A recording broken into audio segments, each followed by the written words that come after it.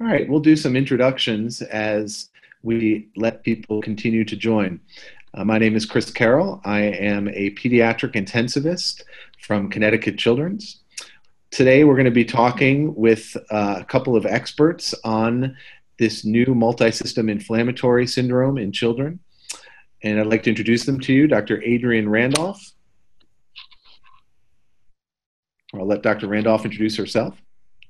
I am Adrienne Randolph. I'm also a pediatric intensivist like Chris. I work at Boston Children's Hospital, and I'm affiliated with a professor of anesthesia and pediatrics at Harvard Medical School. And I am the clinical lead on the Overcoming COVID-19 study. Thank you, Dr. Randolph. I'm really excited to have you join us today.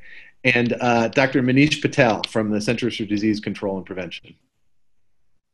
Thanks, Chris. Yeah, my name is Manish Patel. I'm an emergency medicine physician who's an epidemiologist at Centers for Disease Control and Prevention and work with the Overcoming Network. I typically work in influenza, looking at how well vaccines work and don't work, and the epidemiology of influenza and viral respiratory diseases. The natural fit here is to look at COVID through the Overcoming Network. Thank you. This will be a great talk today. And we also have Dr. Nancy Stewart, who's going to be joining us to help moderate and do some questions from the audience. Dr. Stewart? Hi, welcome everyone. I'm Dr. Nancy Stewart. I'm pulmonary critical care and sleep medicine at University of Kansas. Excellent. Welcome. So we'll get started. Dr. Randolph, can you tell us a little bit about what got you interested in this and how you got started looking at this? Yes. Chris, there's a network that, Chris, you're involved with as well called the Pediatric Acute Lung Injury and Sepsis Investigators Network that we started in early 2000s and now has 80 pediatric sites across the United States. We joined together to do large studies, and we also have a sub-network that's focused on influenza and emerging pathogens called the PIC-Flu Network, Pediatric Intensive Care Influenza Network. We have been set up sort of waiting for a pandemic and had an IRB approved to collect data in case of a pandemic funded by the CDC in 2013. We also had done this work in the last pandemic in 2009. We collected data on over 838 cases of children in the intensive care unit with 2009 H1N1. So we were doing a study with the CDC on influenza vaccine effectiveness with Manish Patel and his group in preventing severe disease in children, so critical illness in children, and then the SARS-CoV-2 virus emerged and the COVID-19 pandemic emerged, and they funded us to start doing surveillance for them through this network that we had existing, and so we started collecting data right away, and then the MISC emerged, and very quickly we were able to capture data on over 200 cases of MISC across the United States. So it was really great that we were prepared and we were able to capture a lot of the states in the United States. Yeah, that was quite fortuitous that this was already in place, and you're being quite modest about your role in this because I know that you have really been the person who has spearheaded this entire effort. So I just wanted to say that. So why don't we talk a little bit about about the study and what you found while looking into this? Yes, definitely. So this is we wrote up the results of this study in this paper that was in New England Journal of Medicine on the 29th. It's online, it's open access. All the data are there. Leora Feldstein from the CDC and Erica Rose are the first authors that did a lot of the work analyzing the data. Leora is a lead on the study. And we had the whole CDC COVID-19 response team, a large group of people helping us. And then most of these other people are critical care and other people at the sites and experts that are on this paper. Next slide, please. And I should say that these great graphics that you're about to see are from Dr. Rob Parker, one of the intensivists at my institution. So I want to call him out and give him credit for that. Yes. Yes. His graphic, this is really helpful because he was able to simplify the whole thing in this graphic. So the paper describes 186 MIS-C cases. We actually collected data on 213 cases, but at the same time, there's a report of 95 cases from New York State, and there was some overlap. So we took out the 27 cases that overlapped from New York State because that was a New York Department of Health report. So if you put the two reports together, there's almost 300 cases with the New York report and ours, showing very similar findings. So we reported on 26 states, 53 centers, and it was between March 15th and May 20th, with the bulk of our cases between mid-April to May 15th. Next slide, please. So this is the reporting across the states. You can see that even though we had already taken out quite a few cases in New York because of overlap with the New York report, we still had the most cases in New York, New Jersey, Maryland, and then a lot in Michigan. Massachusetts was also high, the whole New England region. And then some states, we didn't have sites in every single state. And some states, even though we had sites, didn't report cases yet. So, for example, are reported very few cases. So although we did have some sites in Florida, they didn't report. So this was sort of a representation of this snapshot of where we got our cases from. Next slide. So I'll let Manish explain this slide to you. So there's several things to point out here on this slide. One is the basic demographics of MIS.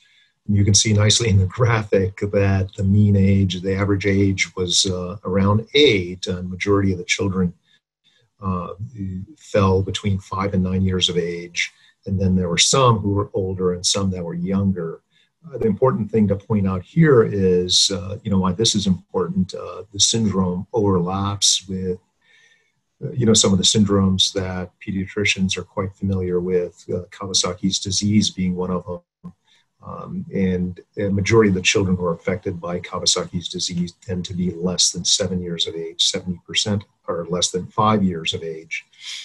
And here, a majority of the children were older than 5 years of age. So that is one interesting thing to point out.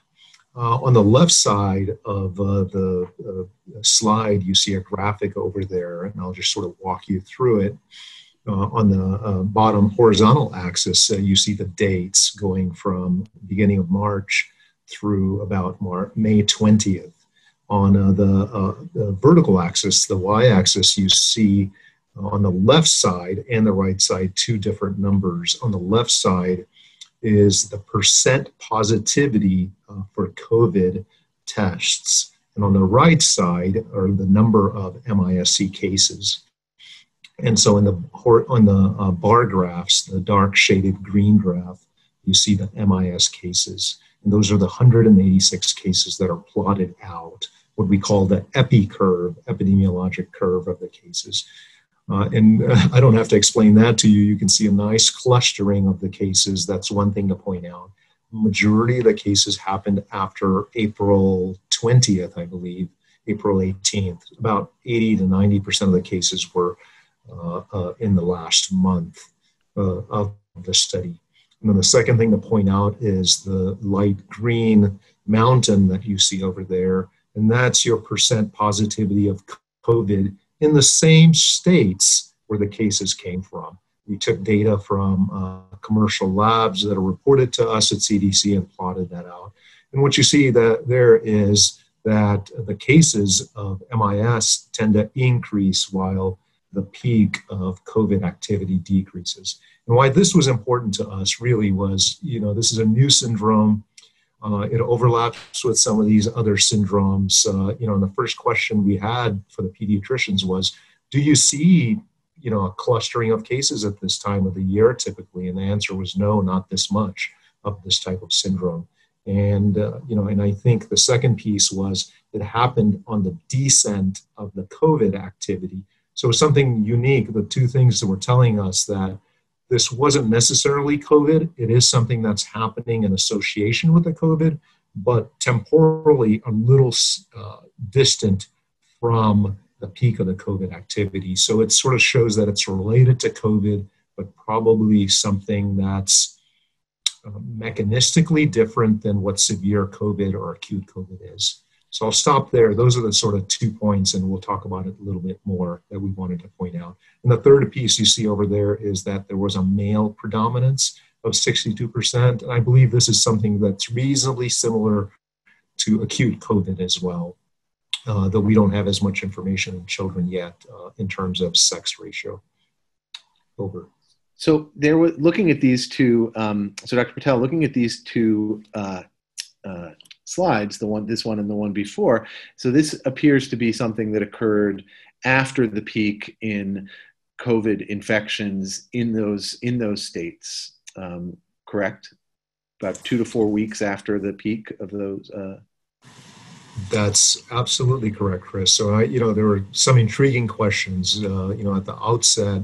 When you see a clustering of these acutely ill, very sick children presenting and being hospitalized to the ICU, the natural question was, is COVID activity in children increasing across these states? And this graphic said no, really it's not a function of COVID activity increasing at the same time as the MIS. And so this kind of helped us. And that second thing was, it's a little distant time-wise. With each one of these cases, we didn't have an onset time because we went back in time to find the cases and we're doing some sleuthing. So the clinicians weren't quite sure, what was the onset time? What they were admitted, say a child gets admitted with MIS and they've had fever for 5 days. Was the onset that 5 days ago, or was it the COVID infection that happened 2 or 3 weeks ago? And that was tough to tell. Right. So I can tell you, as someone trying to collect that data, it was very challenging to get that out of families about, did they have a mild infection a month ago? And on the ground, and maybe Dr. Randolph can speak to this a little bit, on the ground, it was very puzzling in real time about what was going on. I completely agree, Chris. It's what's going on at the time with the symptoms and what the symptoms are and the cardiac effects is not as confusing as like, what was the history behind this? How long have they been sick? Was there something 3 weeks ago? Maybe not. That getting that accurately is very, very challenging, and trying to figure out when were they first sick or exposed to the virus is really hard. So about less than a third of these kids were positive PCR for the virus, so that they were still positive with the sample that's taken from their respiratory specimens, approximately a third. And then another third were positive with antibodies, but negative for PCR. So that means they had clearly been exposed. And since the virus hasn't been around that long, it was fairly recent exposure. And then some of them, we just knew that they had been exposed to somebody who had the virus at the time. These antibody tests were, one, not available at all the hospitals. They were just kind of emerging of availability. And two, it was highly variable, their accuracy for testing antibodies. So at the time when this was happening, these antibody tests were kind of in their infancy. And so just because they were negative for the antibody test didn't necessarily rule it out. And also it takes a while to develop antibodies to SARS-CoV-2. And so some of these tests usually don't pick them up until 3 weeks. So just because they weren't tested or didn't have a positive antibody test, you can't rule it out. So it's all very challenging to make the link for some of them to the SARS-CoV-2. Yeah. And one other point I wanted to make, if we can go back a slide, is that the parts where we can see the most infections, if we go back in time a month or two ago, these were the areas where we had the most infections a couple of months ago in the New England area and Illinois and Michigan. Am I correct? And then, this might have implications for the other states that are starting to see more COVID infections now. But I know we'll get back to that more later. So why don't we go ahead a couple of slides and we can keep talking about this population. Yeah, so one of the pieces, so this is a syndrome, and it's defined by multiple features. One of it is its children, so it's less than 21 years of age. They're severe, they're hospitalized. And inflammation is one of the features of this syndrome. So it could be highly variable what the features of inflammation are across these children. But as you can see, some of these are pretty common features like lymphopenia. So that means their lymphocyte count is suppressed. Neutrophilia, which means their neutrophil count is elevated, is also common. Many of these children were anemic and thrombocytopenic, and they had elevated D-dimers, which is sort of a showing some disruption of their coagulation system, and elevated fibrinogen, prolonged INRs. These are all coagulopathy, we call it. Many of them had very high C-reactive protein, which is a biomarker for inflammation. Their ferritins were elevated for many of these. And then there was some cardiac markers, the troponin and the BNP, that were elevated in a lot of these children. So it was variable, but they all had, and it's part of the definition that they have to have laboratory evidence of inflammation. But many of them had multiple of these markers of inflammation. Next slide. So one of the things that's really important to note in this population of the data that we collected is, and so one of the parts of the definition is that 2 or more organ systems need to be affected.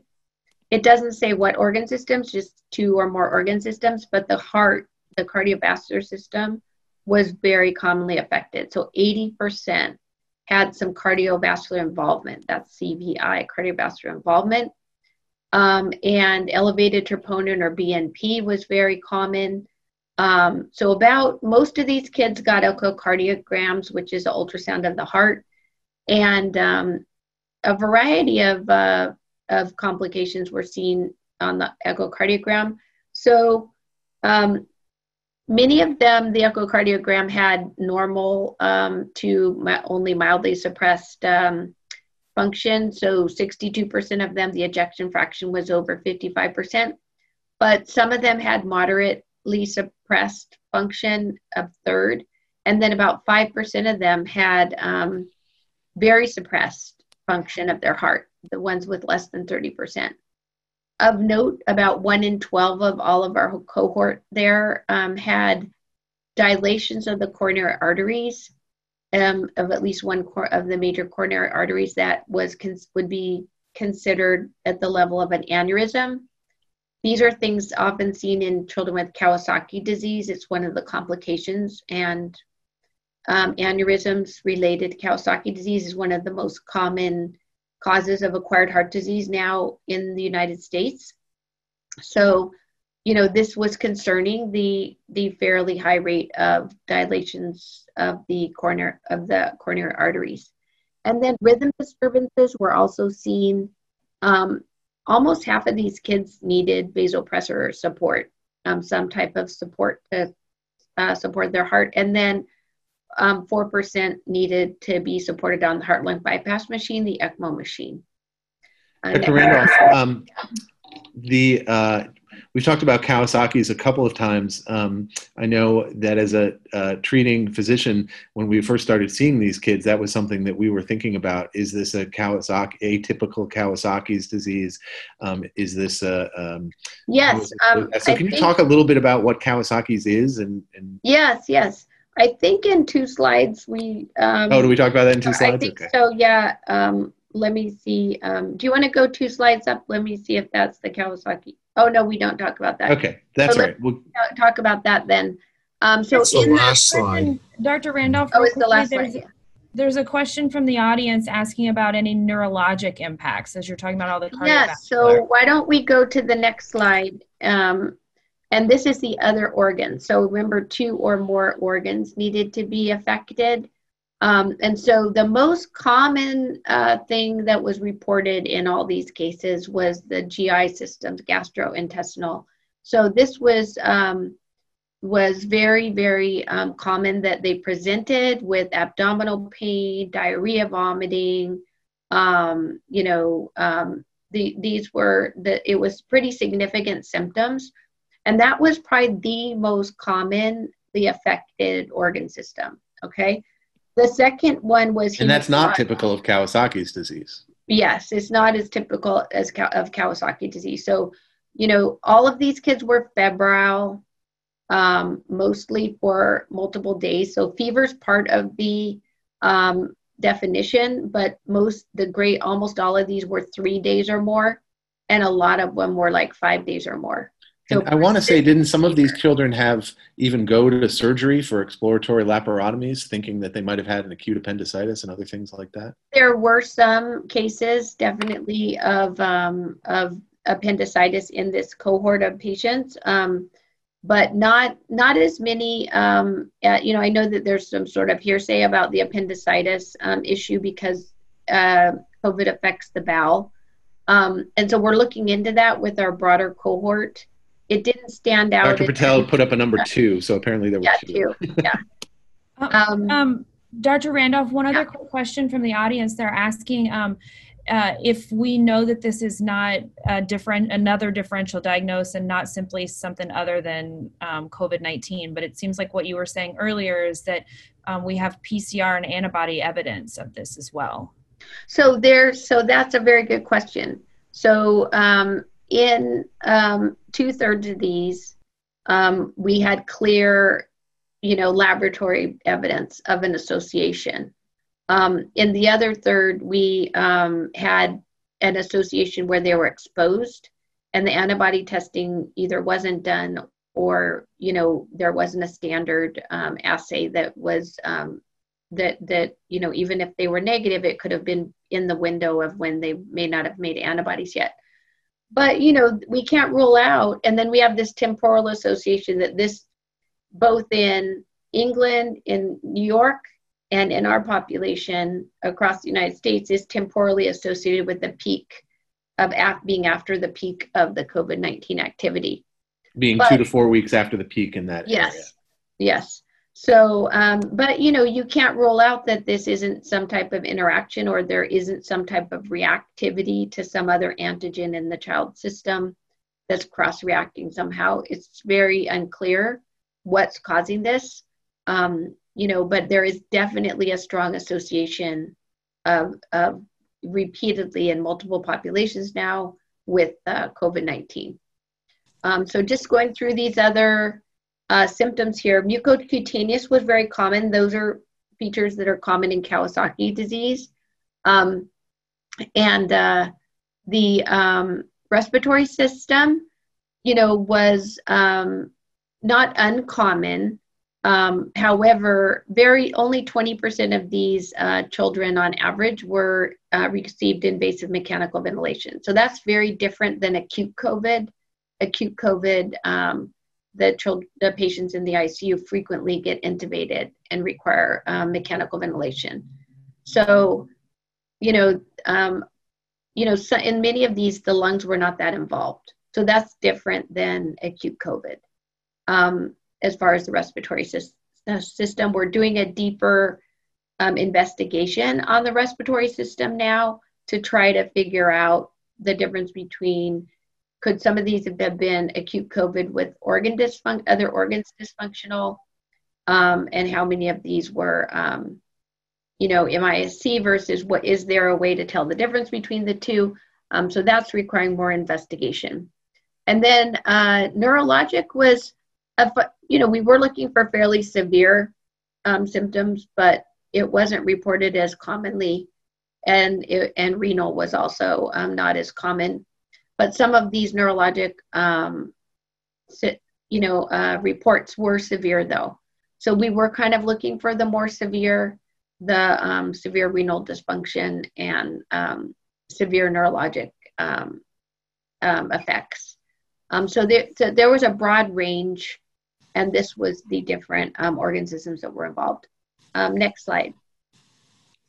Adrian, can I make a comment real quick on that slide? Yeah, you want to go back? Why don't we go back to that slide? This slide right here. The one thing I would add to Nancy's question from the chat of how do you tell the difference between COVID and MIS? Is MIS just another name for acute COVID, right?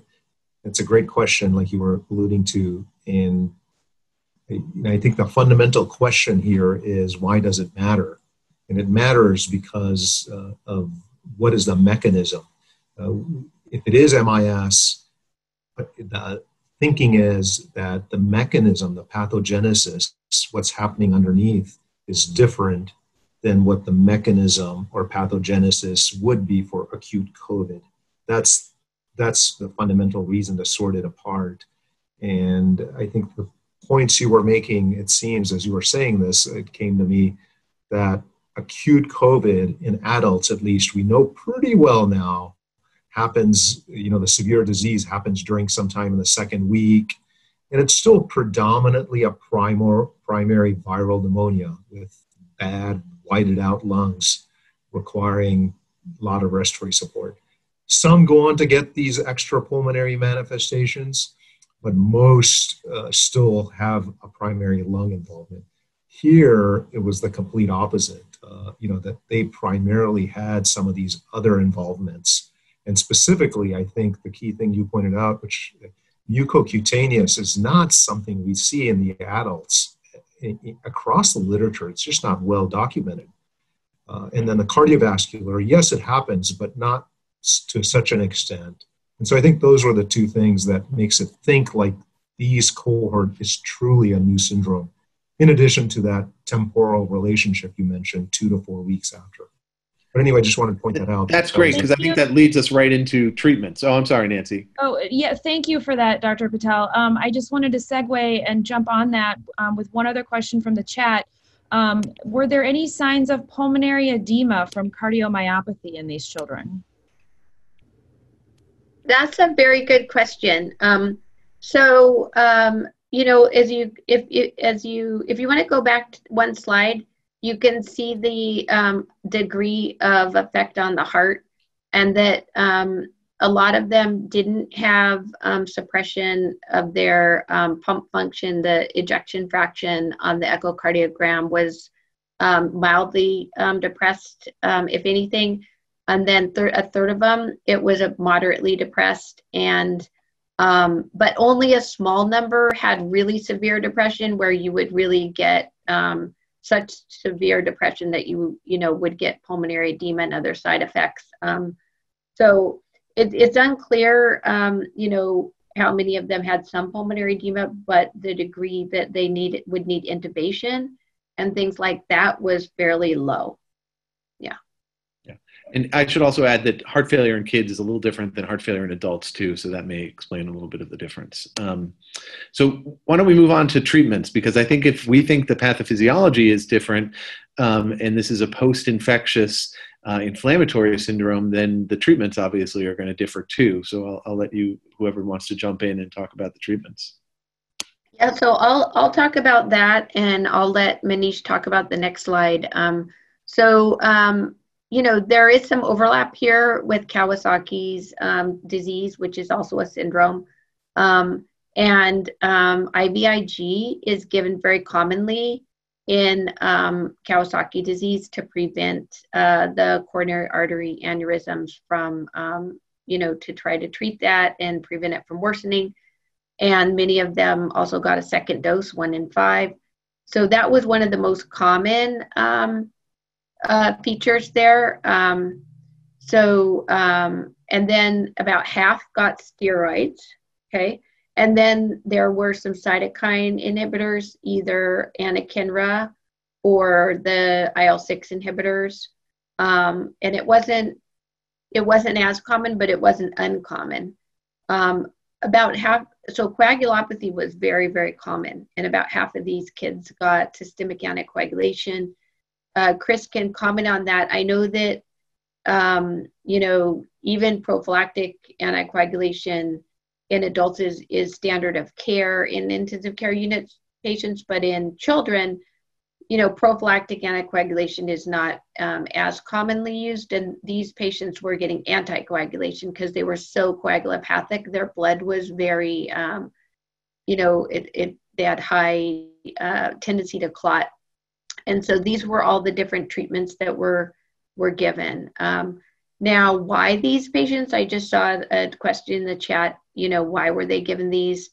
Now, these were clinical decisions. Our surveillance registry just captures the data. It doesn't guide people to do anything specific. This was just what was happening across all these sites.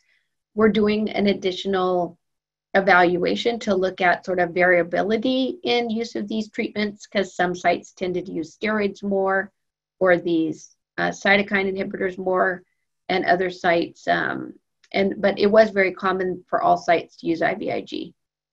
Most of these kids were in the intensive care unit, and they did receive a high level of interventions in the intensive care unit.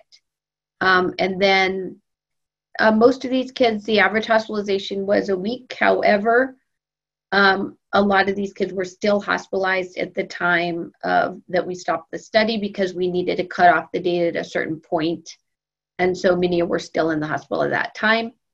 And however, those that were discharged, those that, were discharged were alive. The great majority of them at the time of discharge, and only a tiny number of patients died that we collected these data on.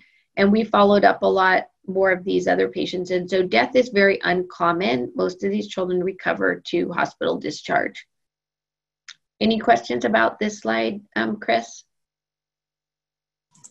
No, I don't think so. No, okay. I don't think so. Oh, you wanted to say something, Dr. Patel? Well, no, I just noted that the 7 days, I think, is another, trying to sleuth together to this question, MIS versus acute COVID. 7 days they recovered pretty fast, the ones who did recover, I would say. The ones, acute COVID with whiteout lungs, and as you all know, takes a little while to get them off the vents and recover.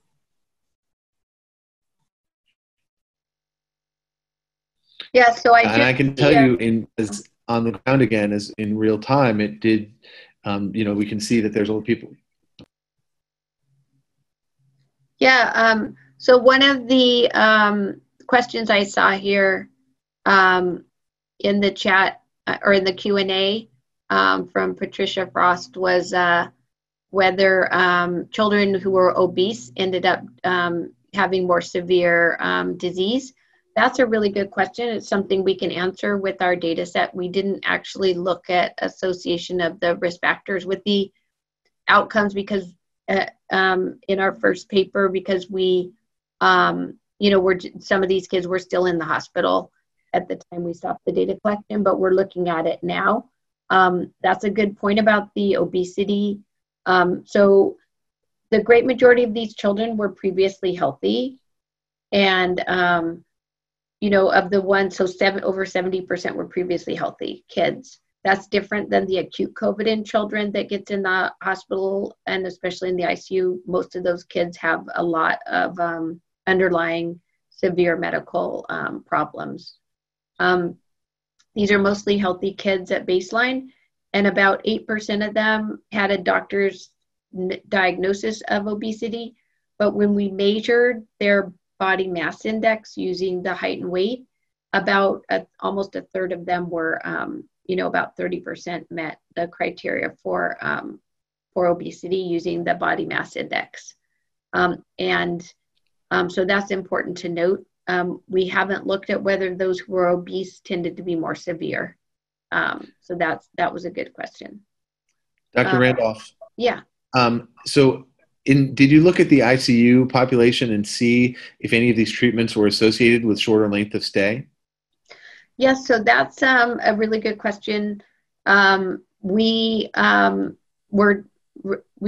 collecting, more cases, and now that's one of the things we're looking at the data in, is trying to figure out, can you tell anything with an association with treatment? The thing is that, this isn't a prospective cohort study where we captured all the cases in the United States, and these are a case series, and so it is a little bit risky to make determinations about which treatments work and don't work from just a case series like this of cases that were reported.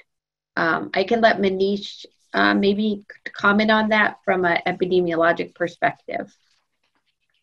I think it's a great question, Chris, and I think that's going to happen. There are already efforts globally to do that. The biggest example, I think, for what Adrian was saying, how tricky it is in the observational side to do that, is kind of what we call confounding by indication, which is what Adrian mentioned, which is that it could be that those who are already on the road to recovery are getting the treatments, and the ones who are sick or dying do not end up getting the treatments. And so when you compare them, you automatically come up with a false linkage that treatment is improving outcome, or vice versa. And so it gets but I think, there will be efforts to do that in the future, to see if there's something that's so obvious that one treatment is working better than the other. And then the second point is, I think there are probably going to be efforts, if especially the cases continue to grow, is to try to randomize them into treatments, which might already be going on at some of your sites.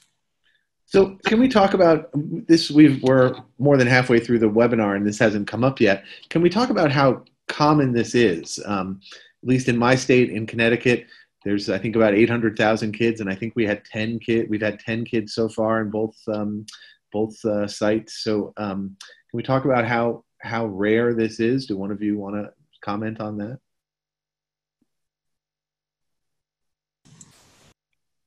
So that's a really good question, and that's the question that we're getting repeatedly. It's really hard to know what the denominator is as far as how many kids in the United States are positive or, have had exposure and are positive either by antibodies or PCR to SARS-CoV-2, because we really haven't, done the widespread testing and captured every case. So without the denominator, it's really hard to know if a child was exposed, what's the overall risk. And I think that's impossible to say. But I would say, and I'll let Manish comment on this, that overall this is rare. I wish that I had something to tell people like, oh, these kids are more at risk than these other kids. And, if we just followed up all these kids, we could pick up all the cases. But these are mostly previously healthy kids. And overall, we think it's very rare, this presentation. Yeah, Chris, I think that is the next $1 million question, is to tease that apart. If you look at the sister paper, if you will, in New York's a good place to do that, because, it's a closed population, and you really need what we call the denominator. And there's two denominators. Adrian you alluded to how many infections are happening. So if 100 people are getting infected with SARS-CoV-2, what proportion of those 100 go on to get MIS? And we don't really know how many kids are getting infected, yet, because it's, the testing issues and the symptomatic and asymptomatic issues and those sort of things. We do know the denominator of the entire population, and I think that's what New York did, and came up with around 1 in 50,000 less than 21. That's not a good way to typically do incidence, to compare it with other diseases. So I would say it's like 1 in a million. So it's sort of like Guillain-Barré, I would say, a little bit more than, a little bit less than intussusception, Probably something similar to what KD is, a relatively rare uncommon event, yes. But still troubling because it's a lot of infections going on, and so it's concentrated in a short time period as opposed to, you know, something that happens year in, seasonally over. Any HLH association found is a question from the audience. Yeah, that's a really good good question. So we sort of have an overlap in one of our figures. I don't know if it's on. Can you just go to the next slide? I just want to see if by chance that it's in the yeah. So that one, no. So there's in our paper on this table that has to do with Kawasaki disease features. We also talk a bit about like these other macrophage activation syndrome type features in some of our tables in the paper. And so there definitely is some overlap there with both Kawasaki disease features and macrophage activation syndrome type features.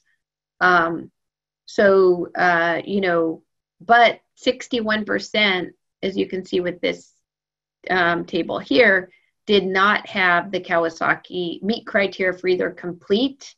So if they have 4 to 5 KD features, they're quote unquote complete Kawasaki disease. If they have 2 to 3 features plus labs, they are incomplete Kawasaki disease. If they have the coronary artery aneurysms, they also meet the criteria for Kawasaki disease. But these other categories, 61%, weren't in either of those categories. So there's a lot of overlap with these other syndromes, both Kawasaki disease, macrophage activation syndrome.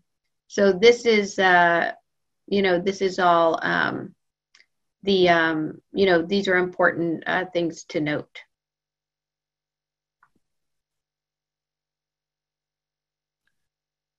So another question that I had for maybe Dr. Patel can answer this one. What implications does this have for policymakers about reopening schools and generally reopening states again? I only give you the easy ones, Manish. Well, if I were the world, I probably know. I think the policies are completely, those policies do not change. I mean, I think those have to be driven by infection in the community. I mean, this, you know, the obvious problem here is a problem for the collective population, you know. Clearly, this is a problematic complication for children. It is uncommon, but that said, when it's your child, that uncommonness doesn't matter. So, you know, those decisions obviously have to be local. However, those local decisions affect the state, and the state decisions affect the country. So I think that's this in and of itself does not change the policy as much, but the infection rates, you know, do matter. And I think as you can follow the news, we are seeing increasing infection rates in many parts of the country, and that leads, I think, to more cases of MIS invariably. Over.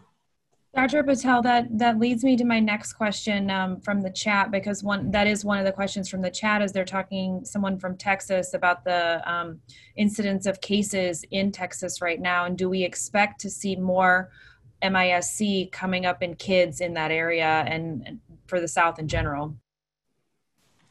Great question. I would say that I don't have a, you know, sort of that magic 8-ball that I wish we all had, you know, that allows us to glimpse into the future. We're learning a lot. However, I think what we learn, you know, from medicine, from observations, from epidemiology is the past informs the future. And here, I think that graphic we showed earlier is probably the most telling. You know, that shows that the MIS does track infection rates. Chris mentioned majority of the initial cases were concentrated in the Northeast. Why? That's where the infections were. So I think if the past informs the future, you will see more MIS cases in areas with increasing coronavirus, SARS-CoV-2 infections. It's one of those, you're in the hospital and a parent asks you a question, you say, well, I can't tell you for sure what's going to happen with your child going forward, but the last 100 I took care of had this happen. Over.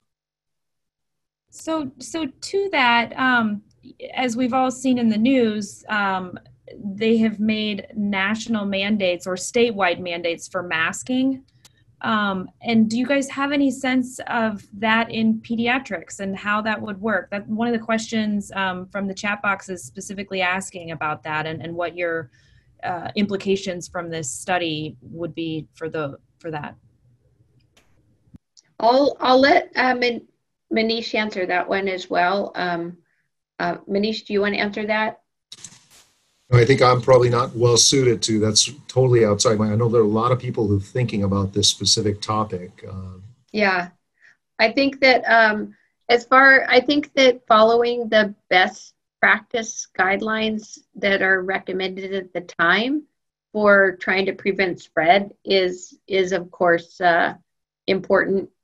And right now, masking is one of the recommendations, and so I think that it's important to adhere to whatever is the recommendations, for preventing spread. And most of the places are recommending wearing masks, and it may be that when kids do go back to school that they'll be making that recommendation. So it's hard to get data on these things, but as more data emerge, then they're making these recommendations more based on evidence. So I think you just have to follow the local public health and the state public health and the CDC guidelines, as well as the American Academy of Pediatrics is putting out recommendations for children and other organizations. Sure. And I can piggyback on that too. Yes, please, Chris. I think that it's important to realize that this is this appears to be a post-infectious syndrome in children. So the best way to prevent MIS-C in children is to reduce the overall incidence in the community. So you can't catch MIS-C from another kid with MIS-C. The only way to prevent this is to reduce the spread, and the best tool we have to reduce the spread is to wear your mask. So wear your mask. That's all I have to say. And I concur, Chris. I think to go back to the evidence that Adrian was pointing out, in the past there was a lot of discussion amongst the infectious disease community. If you wear a surgical mask, does that actually enhance your infection probability because you sort of scratch and you do this? Now, I think there's been a fair amount of experience, particularly from the eastern part of the world, where they are frequently used. And there's a nice meta-analysis and a systematic review of this in Lancet. Whether it applies to children, it's tough. But I think, I'm not sure why children would be different in this setting than the adults. And it's very effective, actually, based on the meta-analysis. Nearly 80% effective in reducing spread of infectious viruses similar to SARS-CoV-2, such as SARS-CoV-1, MERS, influenza. Over. Other questions from the chat, Nancy?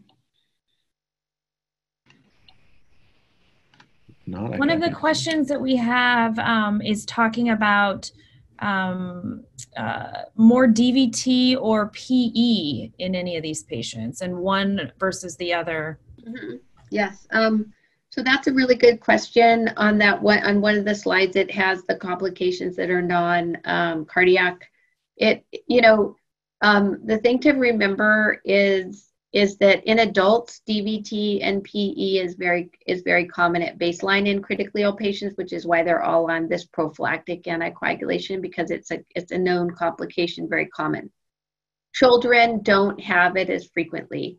So it could be, once they pass puberty, it becomes a little bit more common in the critically ill patients, but it's not that common compared to adults. But we did see some.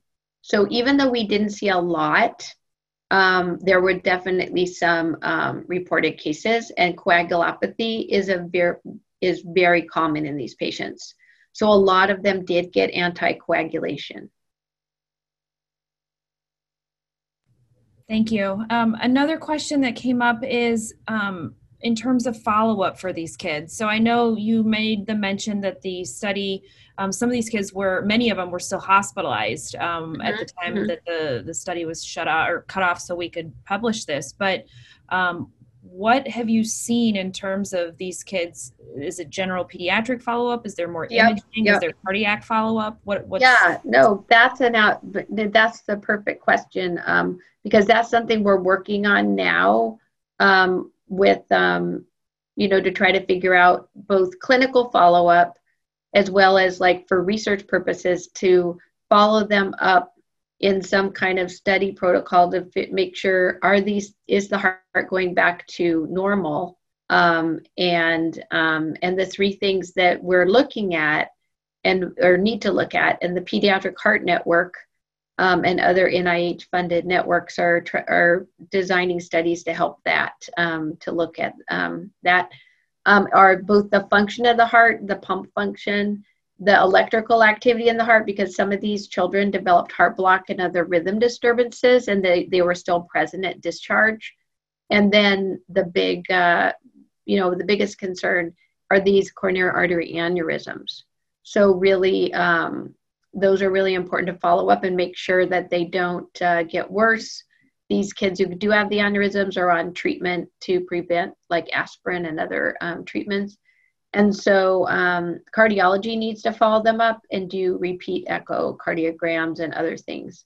And so clinically, they recommend these follow-up pretty similar to like the Kawasaki follow-up for that, where they get like them in the hospital, depending on how severe, and then they get them at like three weeks a month, and then they get them again, depending on how severe, and they keep following the child.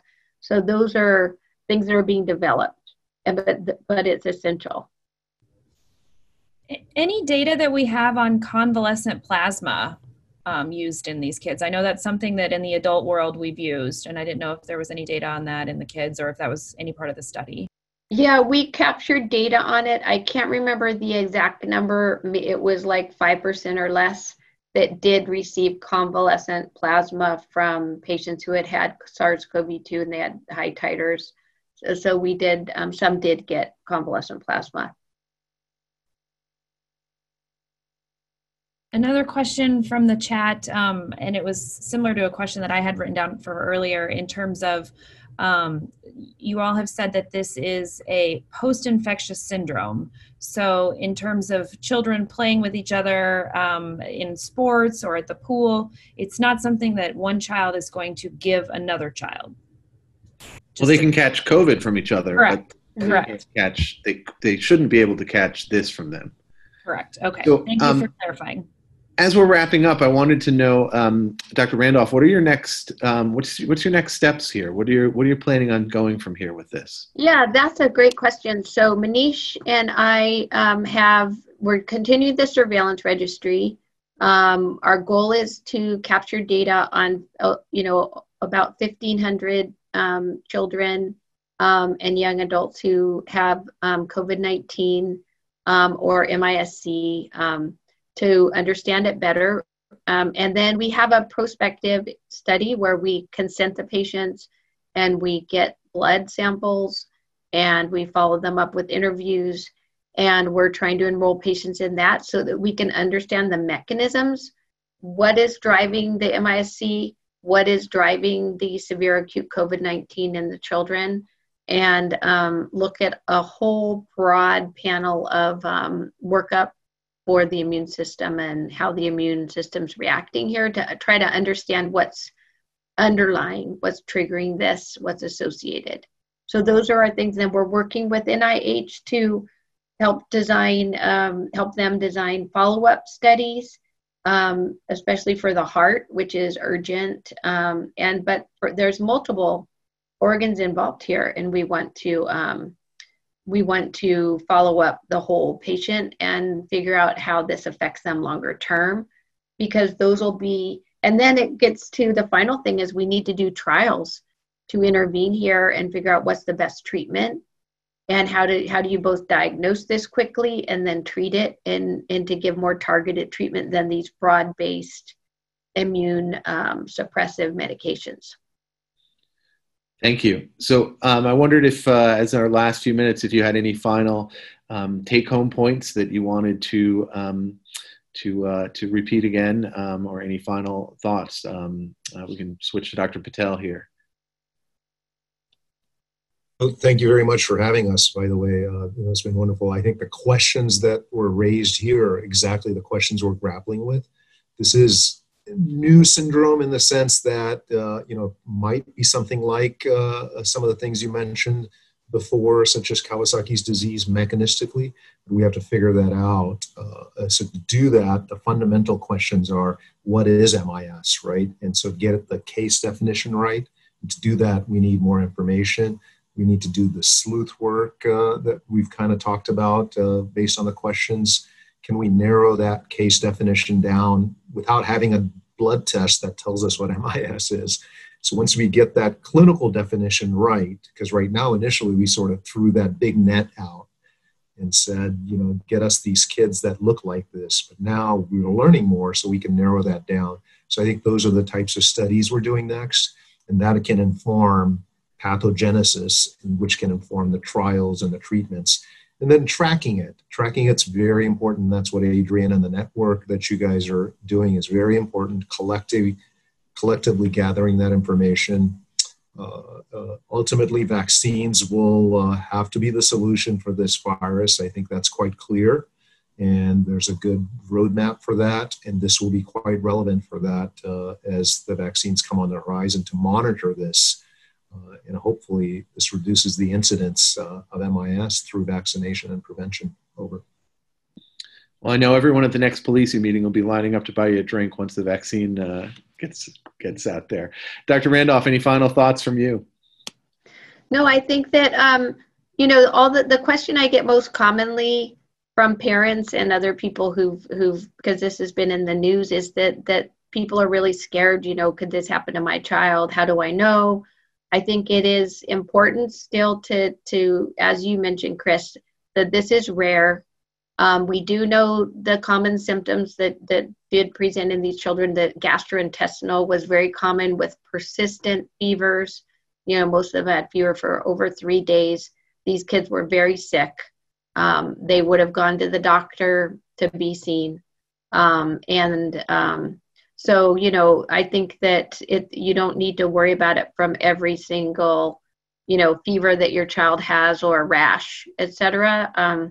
But it is important for people to be aware, for pediatricians to be aware. And if you have any concerns, it's important to talk to your pediatrician and explain what's going on.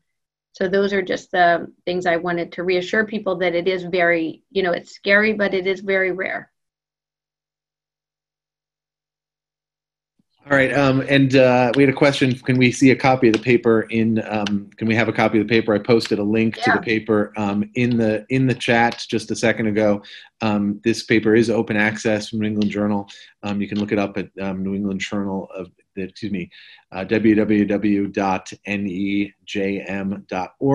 and it's on the front page, or you can follow the link in the chat. I want to thank Dr. Randolph and Dr. Patel and Dr. Stewart for a really interesting hour. I learned a lot and had a great time doing it, and I want to thank you as a parent and as a pediatric ICU provider for the research you guys are doing. It's really helping kids, and Dr. Randolph, I have admired your research for quite some time, so I'm thrilled to be able to have you on this webinar. So thank you. Thank you all. Thank you, Chris. Wow. Thank you, everyone. Thanks to everyone. All right, and we'll see you all next week. Next week's CHEST webinar is to be announced, but I can give you a spoiler. It's going to be on hypoxia and acute COVID infections in adults. So thank you all. Thank you. Thank you.